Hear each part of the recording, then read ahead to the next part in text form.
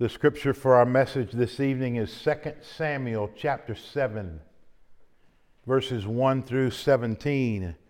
If you're using one of the church Bibles, that's page 324. The title of the message tonight is Help. I'm Not Doing Enough for God. David has replaced Saul as the king of Israel. Jerusalem has been established as the capital city. A grand palace has been built for David. God has given Israel victory over all of their enemies.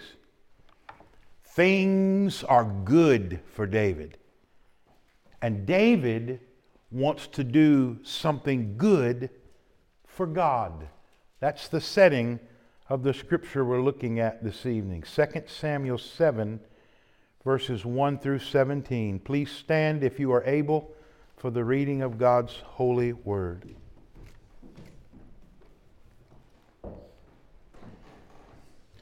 Now it happened when the king inhabited his house, and Yahweh had given him rest on every side from all his enemies, that the king said to Nathan the prophet, "See now, I inhabit a house of cedar, but the ark of God inhabits tent curtains." So Nathan said to the king, "Go, do all that is in your heart, for Yahweh is with you." Now it happened in the same night that the word of Yahweh came to Nathan, saying, "Go and say to my servant David, thus says Yahweh, are you the one who would build me a house to inhabit? For I have not inhabited a house since the day I brought up the sons of Israel from Egypt, even to this day. But I have been going about in a tent, even in a tabernacle. Wherever I have gone about with all the sons of Israel, did I speak a word with one of the tribes of Israel, which I commanded to shepherd my people Israel, saying, why have you not built me a house of cedar? So now, thus you shall say to my servant David, thus says Yahweh of hosts, I myself took you from the pasture, from following the sheep to be ruler over my people Israel. And I have been with you wherever you have gone, and have cut off all your enemies from before you. And I will make you a great name, like the name of the great men who are on the earth. And I will appoint a place for my people Israel, and will plant them, that they may dwell in their own place, and not be disturbed again. And the unrighteous will not afflict them any more as formerly, even from the day that I commanded judges to be over my people Israel. And I will give you rest from all your enemies. Yahweh also declares to you that Yahweh will make a house for you.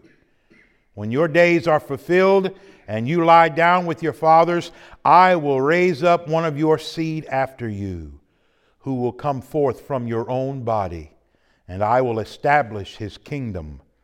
And he shall build a house for my name, and I will establish the throne of his kingdom forever.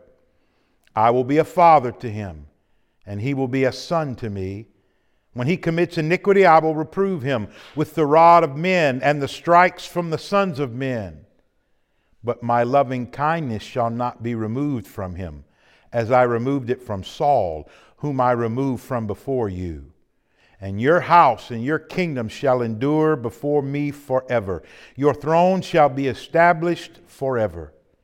According to all these words and according to all this vision, so Nathan spoke to David. Please be seated.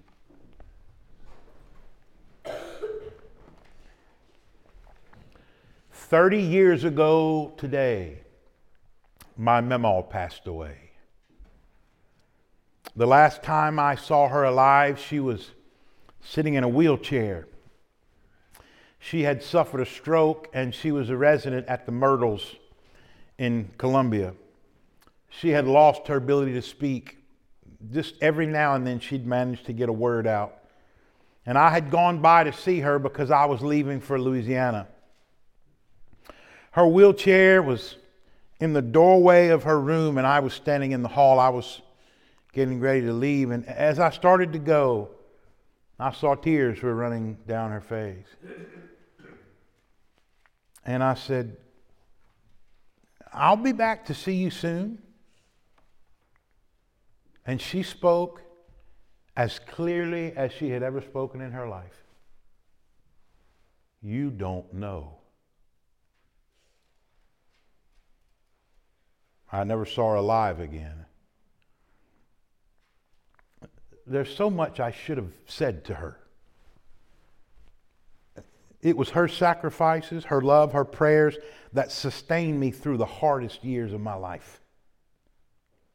I can't count the number of times this woman got me out of a mess. I should have done so much more to show her my love and gratitude. And sometimes I feel the same way about God. Sometimes I feel like I don't do enough to show God my love and gratitude. I wonder if you've ever felt that way.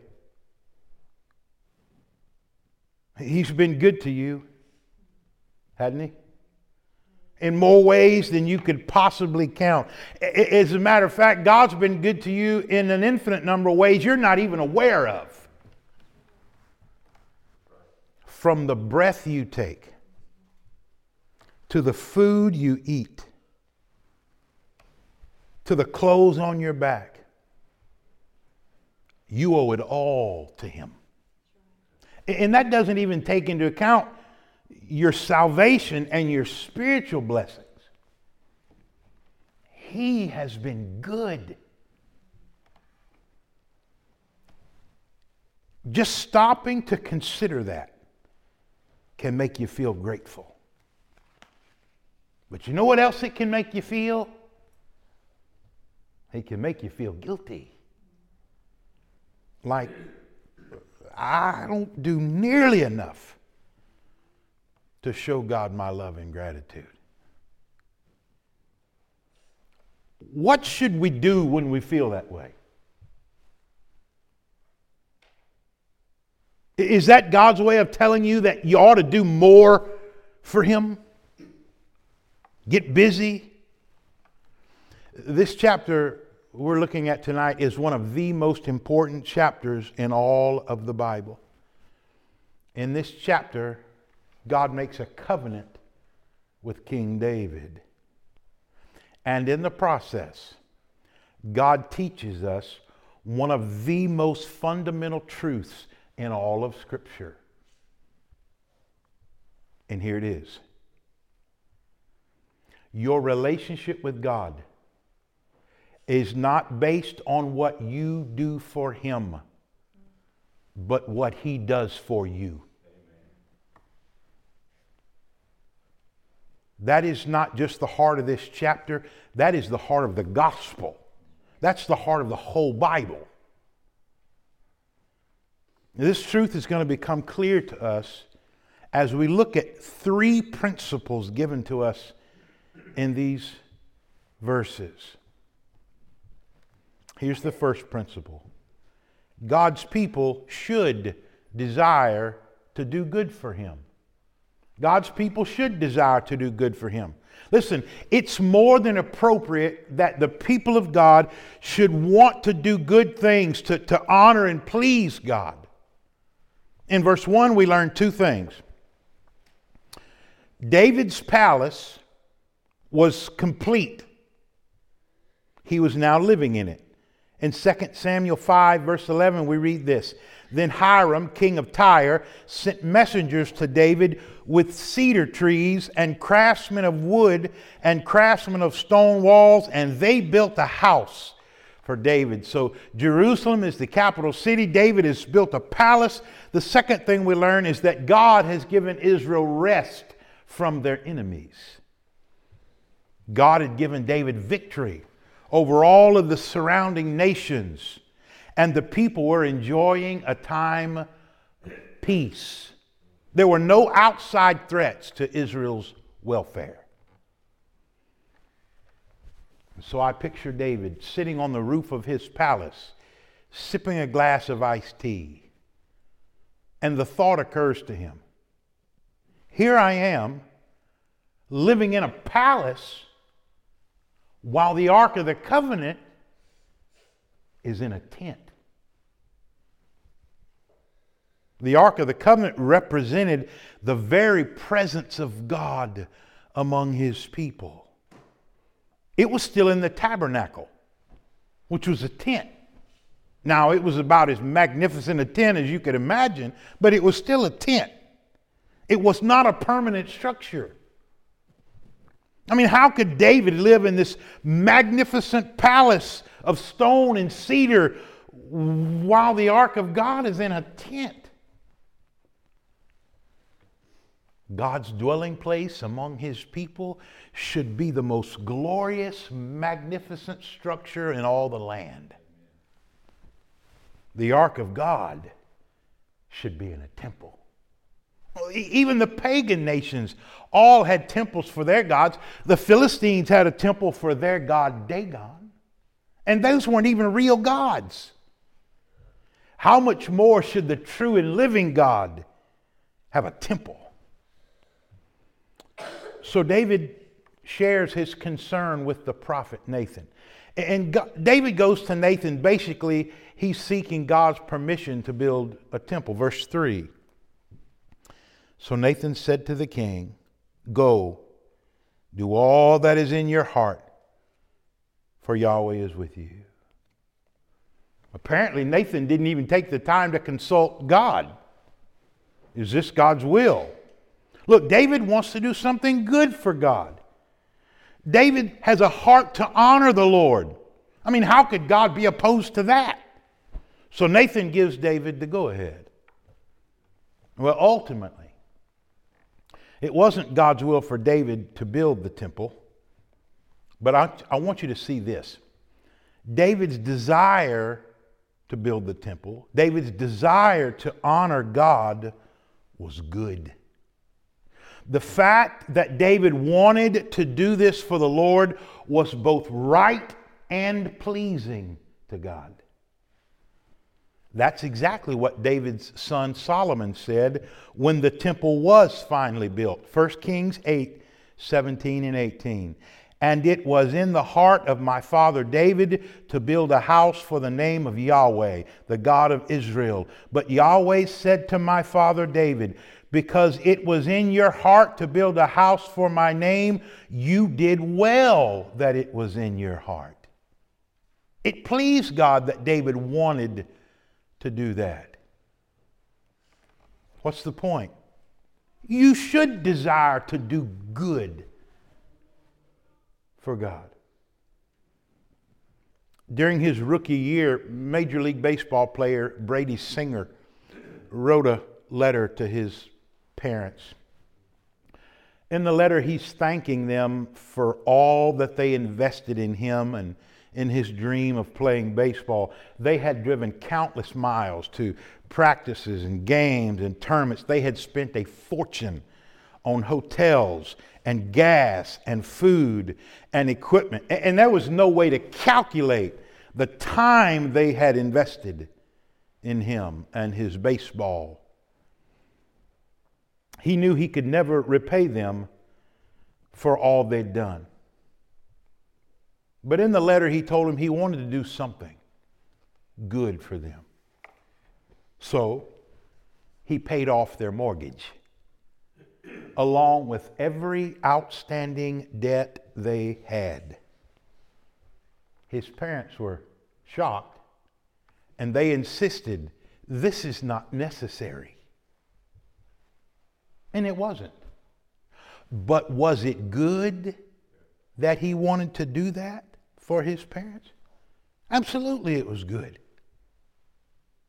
How much more should we want to do good for the God to whom we owe everything? You know, when you feel in your heart you ought to do something for the Lord, in light of all he's done for you, you can't help but think you ought to show your love and gratitude by honoring him in some way. That's a good thing. You ought to feel that way. I would be worried about you if you didn't feel like you ought to do good for the Lord. You want to give to the Lord? Good. You want to serve the Lord? Good. You want to do something to demonstrate your love and gratitude to Him? Good. Listen, it's only a problem when you start to feel like your relationship with God is based on the good you do for Him. Now that leads us to the second principle I want to show you in these verses. God's concern is for the good of His people. God's concern is for the good of His people. Yes, it was good that David wanted to build a temple for God, but that is not what God had planned. Verse 4. Now it happened in the same night that the word of Yahweh came to Nathan, saying, Go and say to my servant David, Thus says Yahweh, Are you the one who would build me a house to inhabit? Now, God's not upset with David in any way. He calls him my servant. This is a term God uses for those who are faithful to Him. Listen, it's possible that you may want to do something good for God, and the thing you want to do might be really good. For example, you may want to go to Africa to share the gospel of Jesus. That's good. But God may want you to go next door instead of Africa. Verses 6 and 7, what we see is God had a greater priority than having a temple to dwell in. In all the history of God's dealings with His people, He had never had a temple. During the Exodus, there was no temple. In the days of Joshua, when the people were occupying the land of Canaan, there was no temple. During the period of the judges, Gideon, Samson, even Samuel, there was no temple. And now that there was a king, there's still no temple. God had never had a temple. There had been no permanent fixed structure where the presence of God dwelt among His people. Why? Look at verse 6, the end of the verse. I have been going about in a tent, even in a tabernacle. God had remained mobile, on the go. The tabernacle could be transferred from place to place. God, listen, this is important. God couldn't settle down while His people remained unsettled. Dale Ralph Davis wrote this. Listen. Do you see what Yahweh is saying about Himself? He is the God who travels with His people in all their topsy-turvy here and there journeys and wanderings. Do His people live in tents? So does He. Are they pilgrim people on their way to the land of promise? So He is the pilgrim God, sharing the rigors of the journey with them. Look at verse 7. Wherever I have gone about with all the sons of Israel, did I speak a word with one of the tribes of Israel, which I commanded to shepherd my people Israel, saying, Why have you not built me a house of cedar? God had never instructed any of Israel's leaders to build Him a temple. Why? God wasn't going to rest until His people had rest. God's concern wasn't having an established dwelling place for Himself. All of creation can't contain God. God's concern was having an established dwelling place for His people. As long as God's people remained unsettled, moving about from place to place, God would remain unsettled, moving about from place to place. Wherever God's children went, He went with them. Whenever they had a need, He was there to provide. In every hardship, He was there to see them through. In every threat, He was there to deliver them. Listen, God couldn't have a permanent residence until His people had a permanent residence. He had to be with them. They needed Him. God was concerned with doing what was best for His people. Do you see why God had never had them build a temple? I couldn't eat knowing my baby girl had nothing to eat. Could you? I couldn't lay my head on my pillow at night if my baby girl didn't have a safe place to sleep. Could you? I couldn't spend money on a vacation if I knew my baby girl barely had enough to survive. Could you? It really shouldn't surprise us to find out God feels the same way about His children. Should it? Listen, you ought to do good as a way of showing love and gratitude to God. It's good to do good. But you must understand, God's primary mission is not to get you to do good things for Him. From Genesis to Revelation, it is God who is doing good for His people. You see? It's good to do good for God, but God's concern is for the good of His people. Beyond just having a concern for His people, God has taken action to secure the good of His people. Here we see the third principle taught in these verses. And this is the heart of this passage. The third principle is this: God has provided for the good of His people. God has provided for the good of His people. These verses 8 through 17 record what we know as the Davidic covenant, God's covenant with David. God makes a promise to David that eternally secures the welfare of His people. This is a promise that finds its ultimate fulfillment in Jesus' eternal reign as King. The first thing I want you to notice in verses 8 through 11 is the promise of the covenant. In verses 8 and 9, God is rehearsing the grace of God He has shown David. Verse 8, so now thus you shall say to my servant David, thus says Yahweh of hosts, I myself took you from the pasture, from following the sheep, to be ruler over my people Israel. And I have been with you wherever you have gone, and have cut off all your enemies from before you. David was just a shepherd, remember? The youngest of all of his brothers. No one would have picked David to be the king of Israel. But God did.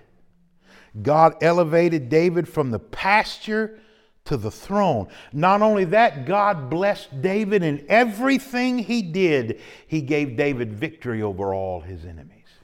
Oh, but God wasn't done showing His grace to David. There are two more brief promises made. One is in the latter part of verse 9. You see it? I will make you a great name.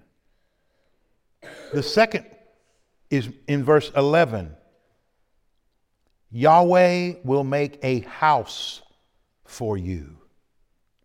You have those two promises, verse 9 and verse 11. I will make you a great name, and Yahweh will make a house for you. Isn't that ironic? David wants to build a house for God. And God says, no, I'm going to build a house for you. Of course, God is not speaking of a physical house. He's talking about David's royal dynasty. David's name will be great as his descendants continue to reign as king over God's people. Now, if you'll notice those two brief promises to David, which really are the same promise, they're separated. One's in verse 9 and one's in verse 11. Between those two promises, God makes a series of promises to his people. One, God would give them their own place, their own land. Verse 10, I will appoint a place for my people Israel and will plant them. 2, they will not be disturbed again. There'll be no wicked nations ever again to torment God's people. If you know the history of Israel, you know that they had been almost constantly dealing with the threat from pagan nations since the time they first entered Canaan. But in verse 10, he says, they will not be disturbed again. Unrighteous nations will not afflict them anymore, the way they have even from the day I commanded judges to be over them. So here's the idea. They're not going to be afflicted and tormented by pagan nations. They're going to have their own land. 3, God would give them rest from all their enemies. Verse 11, I will give you rest from all your enemies. They would live in peace and safety. Now, I need you to put your thinking cap on with me for just a minute. God has made these promises to David. I will make you a great name, and I will extend your royal dynasty. Basically the same promise. In between those two promises, we have all these promises to Israel. Promises of a land, promise of peace and rest, promise of safety from all these pagan nations. What's going on here? What's going on in the way he gives these promises? This is what I want you to see. It is by raising up a royal dynasty for David that God will accomplish the good things he has planned for his people. In other words, God's saying, David, I'm going to build you a house. Not just for your sake, but I'm going to do it to secure the welfare of my people. You understand? God is establishing the welfare of his people through the promised king that will reign over the house of David. A king would come and bring peace and prosperity like the people had never known. That's the promise made to David. And who is that future king that God promised? He is Jesus Christ. As a matter of fact, the title Christ is the word that identifies him as that promised king. But there's more here than just the promise of the covenant. This is the most wonderful part. We also see the permanence of the covenant. The promise of God made to David wasn't a temporary peace and prosperity kind of promise. No, the reign of this coming king, this promised king, would endure forever. I want to point out several things. First of all, the king and his kingdom will endure despite death. Verse 12. When your days are fulfilled and you lie down with your fathers, that's a picture of death, I will raise up one of your seed after you, who will come forth from your own body, and I will establish his kingdom. He shall build a house for my name, and I will establish the throne of his kingdom forever. David would die. His sons after him, who reigned as king over the next 400 years or so, would also die. But the house of David would endure, despite the death of all the kings. One from David's line, God promised, would reign forever. But it wouldn't happen through an endless succession of kings in the line of David. You understand what I'm saying? When he said your descendants will rule on the throne forever, he's not saying you'll have one descendant after another to reign as king and you'll always have a descendant on the throne. No, no, no. God is promising that one king will reign as king over the house of David forever, despite death. How is that possible? How could one king rule over God's people for eternity? How is it that death can't even stop this king?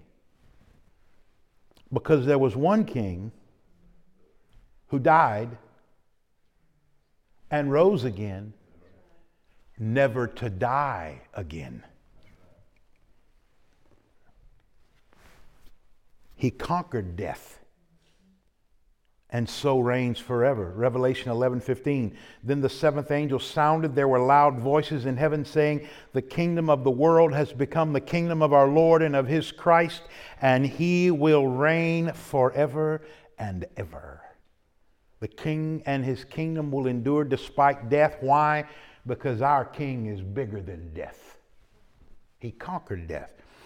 Also notice this, the king and his kingdom would endure not only despite death, but despite sin. Verses 14 and 15. I will be a father to this king. He will be a son to me. When he commits iniquity, I will reprove him with the rod of men and the stripes from the sons of men. But my loving kindness shall not be removed from him, as I removed it from Saul, whom I removed from before you. Sin would continue to plague the kings in David's dynasty, beginning with his son Solomon. And as he promised in these verses, God disciplined them for their sin. But the promise of a king endured despite the sin of the people. Here's the question. Why didn't sin put an end to the promise of a king? Because the promised king put an end to sin. You understand? How is it that sin didn't stop the promised king? Because the promised king stopped sin. Hebrews 9:26 tells us, and Jesus appeared once to put away sin by the sacrifice of himself.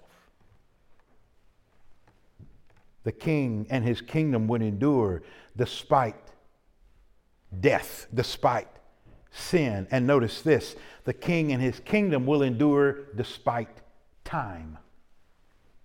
Verse 16, your house, your kingdom shall endure before me forever.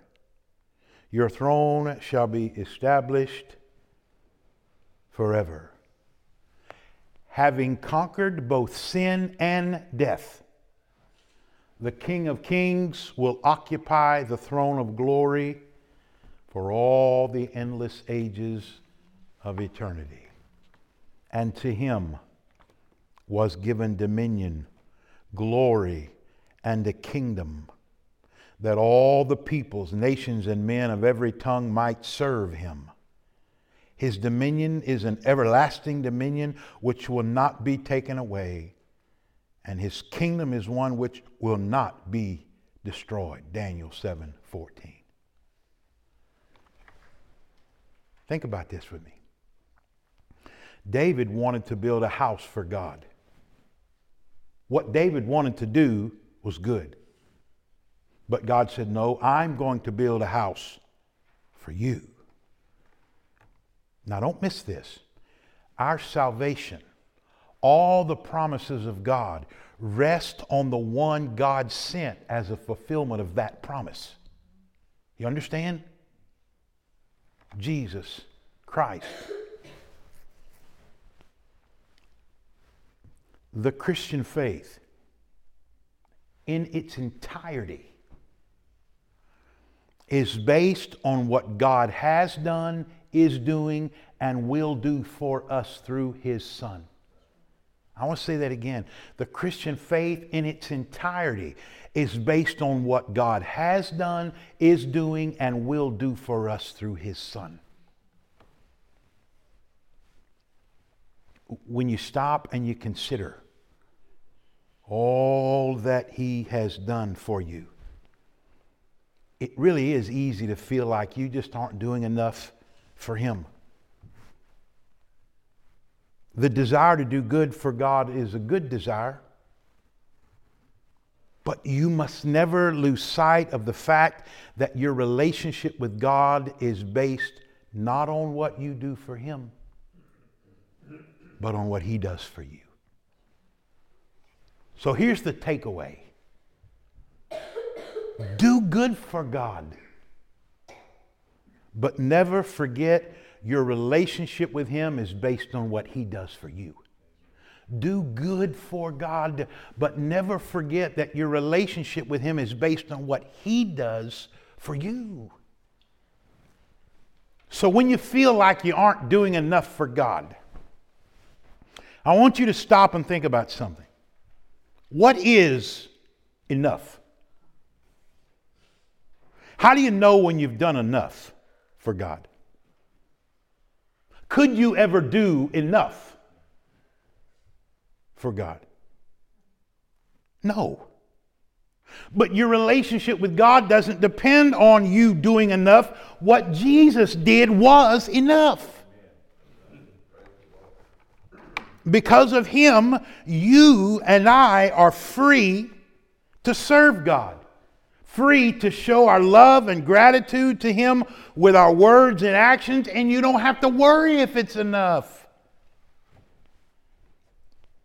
So take every opportunity that you have to do good for God. Show God your love and your gratitude every chance you get. Do what you can, when you can. Not because your relationship depends on it. It doesn't. So stop worrying about doing enough. There is no enough. Enough doesn't exist. Just do good for God out of love and gratitude for the fact that what He has done for you in Christ has been, is, and always will be enough. Let's pray.